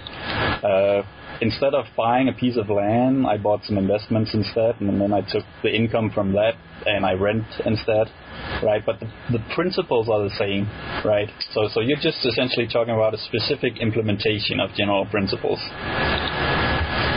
Yes.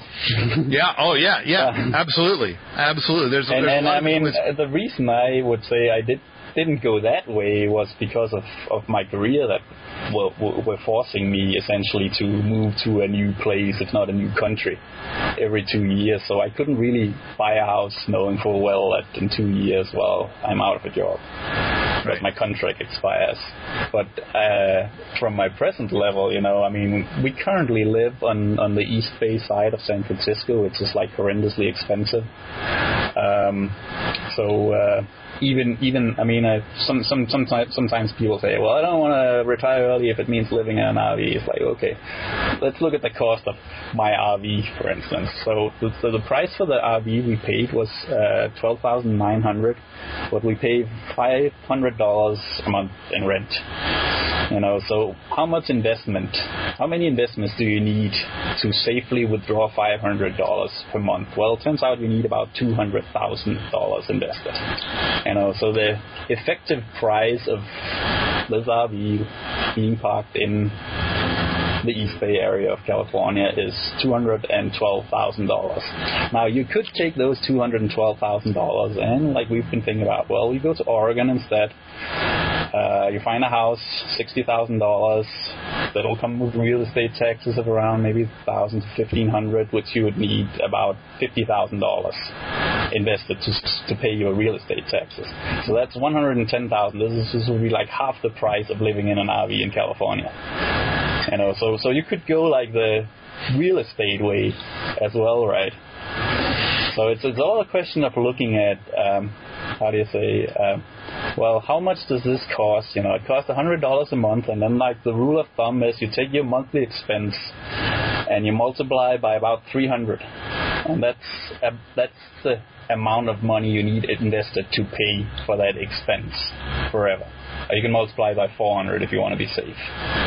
So you can take your do I want cable TV? Let's say that's $70 a month, right? And then you multiply that by 300, and that means, in order to keep watching cable TV forever, I need to come up with 70 times 300, just $21,000.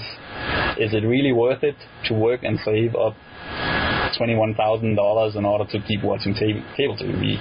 Maybe it is, maybe it isn't. And you can do the same thing, for your home. You can say, you have a 5-bedroom house for so much per month, compared to a 2-bedroom house for so much per month. Then you take the difference with maybe like $600 a month or whatever, and depends on where you are in the country, and you multiply that, that's $180,000. Do you want to save $180,000 to have, 3 extra bedrooms full of stuff?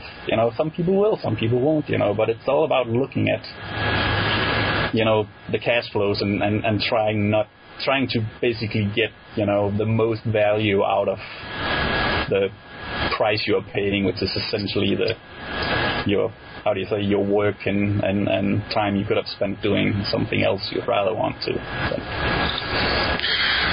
So the key is, as a quick summary here, I'm going to leave behind Mortgage Free for a moment. I'm going to talk about a person can optimize their lives to the point that they are living on only $1,500 a month. And then they can optimize a little further and get it down to $1,200 a month. Right. And they can optimize a little further. And then each one of these levels of optimization, it's like they might find that they end up being perfectly comfortable. Right, yeah. But once they get it down small enough, then suddenly they have a lot more freedom in what they can do.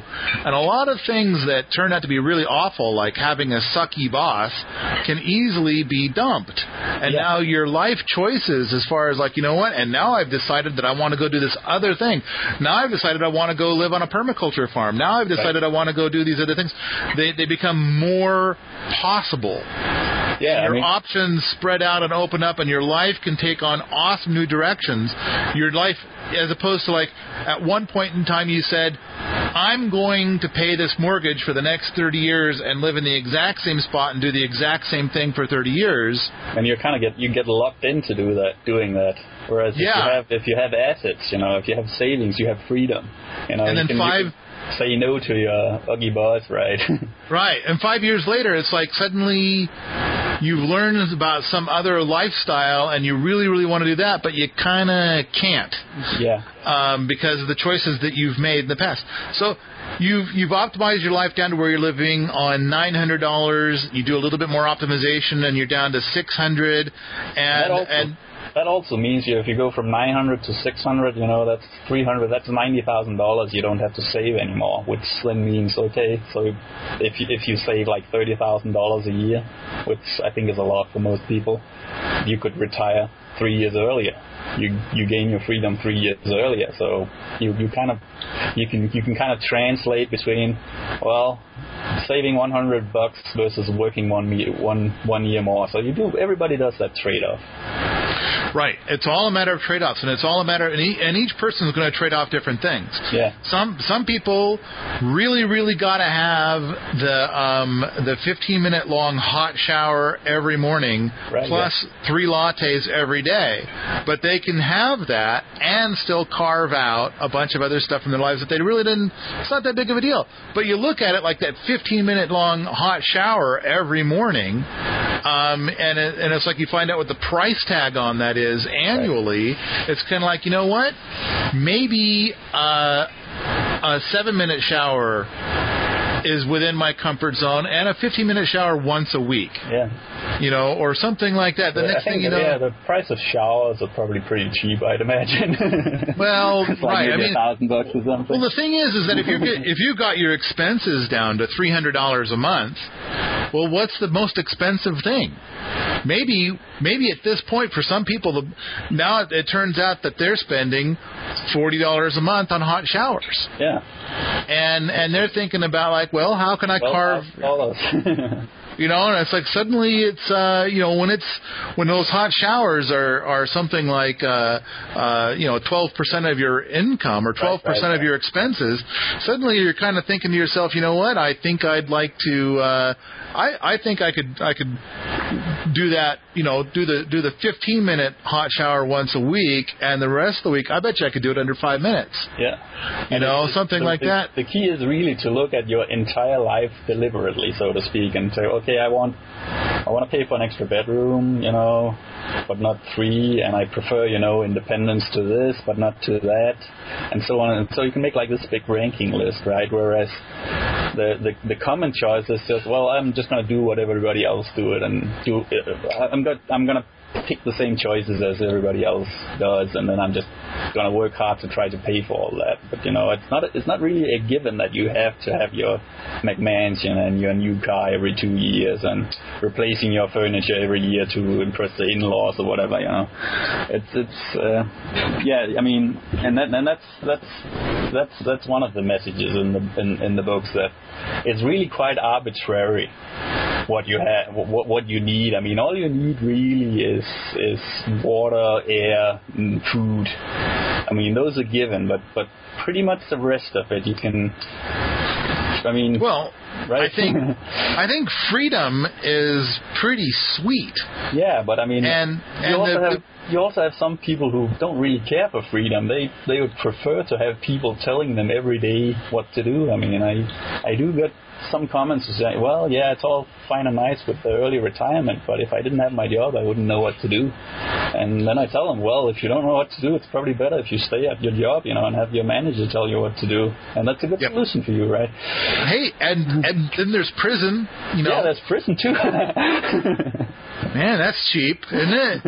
So I don't know. I kind of think that, for a lot of people, it's kind of like they're going to their job every day because they are sure that they have to. Right. Yeah. And it's kind of like I like the idea of painting a picture of like that boss that actually. I mean, I once had a boss that was like literally yelling all the damn time, and it's kind of like, wow, this is very old, but it's kind of like I need the money that's coming in from this to pay for the mortgage and pay for all these other things. So it would be great to have this thing in my head about like getting to a point where I don't have to have a boss anymore, which I don't now. But anyway, it's an amazing feeling. I can tell the people who haven't gotten to that point. Once you have your freedom, it's like your step changes, your entire attitude to life changes. Right. And I think it's good to know about, to just know about people who are living in some kind of situation somewhere where I know that Permaculture Magazine had a thing not long ago about a guy that was saying that he has zero income. Like he went a whole year without any money. Yeah. He didn't have any money, and he ended up not having any money, and he didn't work, and he managed to get by food and a place to stay and everything without having to come up with money. Now, there's a lot of details to it and everything like that, but I don't know. I think that there are fun things that money does buy. Yeah.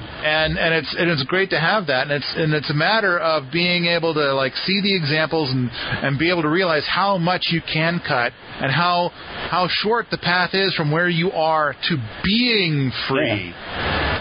Is good. I mean, it's like 5 years. A lot of things you can do a lot of things in 5 years, and you can even do the financial independence thing in 5 years. It doesn't need to take 40 years.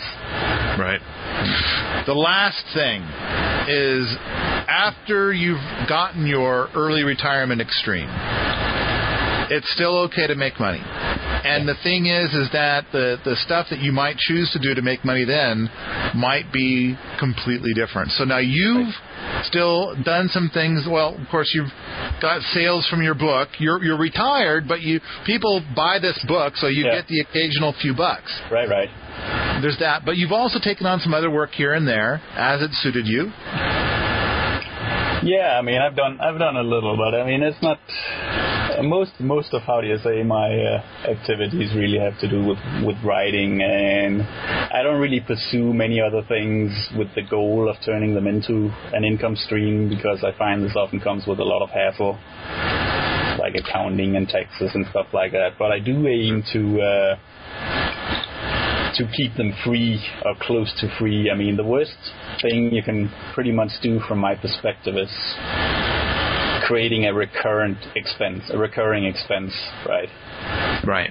I mean, it's no problem for me to, I started woodworking, for instance. Okay, so I have these really nice tools which probably cost more than $1,000, but they're bought in such, that they're Line Nilsson, so I could practically sell them again for what I paid for them if I get tired of it. And they don't come with subscription fees or whatever, so I can do woodworking pretty much for free, which I did. Whereas if you take up something, I don't know, like helicopter flying, say, then you'd have to, rent the helicopter, and you'd have to pay for your jet fuel, which is $5 a gallon. So then you pick up a hobby, that's $500 a month. That's gonna kill you. So I don't know where I'm going with this. Well, my point is that then you can go and work jobs that might be more things that you find more entertaining. Yeah, I mean, one of the things I found out after having sat on my ass for 16 hours a day, staring at a computer screen, is that I did get something out of working with my hands. I remember the first day I was retired, I spent, I polished the faucets on the kitchen armature, and then when my wife came, I was like, "Look what I did!" Okay, that's a little weird. But later, like I learned how to fix bikes to kind of like the amateur bike mechanic level. So and it's really a nice feeling having basically spent your entire life doing what are you working on? Well, I wrote this paper. Oh, so you filled out some letters on a piece of paper. That's nice. Whereas you show them like a bike that's falling apart, and then you fix it up and say, well, I fixed the bottom bracket, and I threw the wheels and adjusted the brakes, and I re-greased the headset and whatever, and see, now this is a functional bike, and I did that with my hands. And that gave me something that, like a $40,000 per year salary doing something with, sitting in front of a computer couldn't have done. Well, I guess my point is that now you might have a job for 6 months where you're a bike mechanic. Yeah, exactly. And it's like you go to the shop, you hang out with the other bike mechanics, you do bike mechanic-y things. Right, yeah. And it's because you're just into bicycles for now. Exactly, yeah. Then you might decide that, you know what, I like seeing the world. So next thing you know, you become a courier. Right, you get on a plane, you fly to foreign places, you hang out for a while, you fly to another foreign place, you travel a lot. And then it's like, you know what, now I'm going to have this job where I'm doing this whole other thing. Exactly. And it's like, or you know what, I'm going to just not have a job, but I found this place that has a lovely beach, and I'm going to become a surf bum. Yeah, I'm going to be a beach bum for 2 years. Yeah. And then now after my beach bum phase, now I'm going to go do this other thing. I've decided to go be a ski bum, or I've decided to go and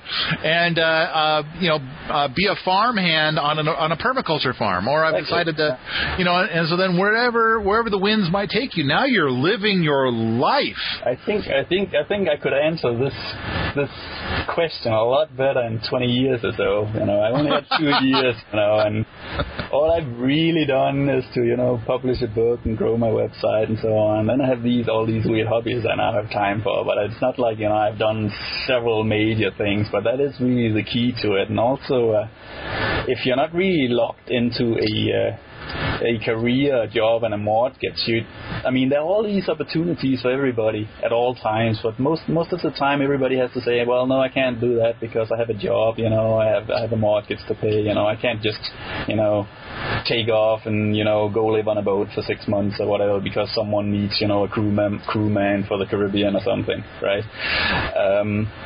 So if how you say, you have the resources to not depend on a job, and if you're adaptable and you're ready to take on challenges, you can do a hell of a lot more than the standard, work, pay bills, all your life. And if it's a question of whether you want to do that or not, right? But the option is there if you want it. Right. Okay. I think that's the whole thing I've got there. You got anything else to say? Well, just if you're interested in this, come and see my website at earlyretirementextreme.com, and you can pretty much take it from there. Yeah, there's gobs of stuff out there. Yeah. You've got your blog stuff, and it seems like you blog a lot. And then there's the forums. Mm-hmm. And then, of course, there's buying the book itself. Yeah, there's like 900 something posts on the blog, which is kind of written as I thought of them, and then there's the book, which is a more organized form of the blog, so to speak. It's not like I took the blog post and just kind of taped them together into a book. I really did rewrite the entire book from scratch and laid out the principles. And then there's the forums if you want the interaction, so to speak, with other people who are pursuing the same thing. Right. I would think the forums would be gold because you could find out from a lot of different people how they are now choosing to live their life. Yeah. Or even even a fantasy of like what it could potentially be. Right, yeah. I think for a lot of people they haven't even allowed themselves to have some fantasy because they feel so trapped. It's like when their life ambition is to visit Disneyland someday. I'm like, oh no, man, there could be so much more than that. All right, Jacob. I'm gonna now for the great sign off. If you like this sort of thing, come on out to the forums at Permies.com, where we talk about being cheap and frugal and stuff like that, early retirement, homesteading, and permaculture all the time.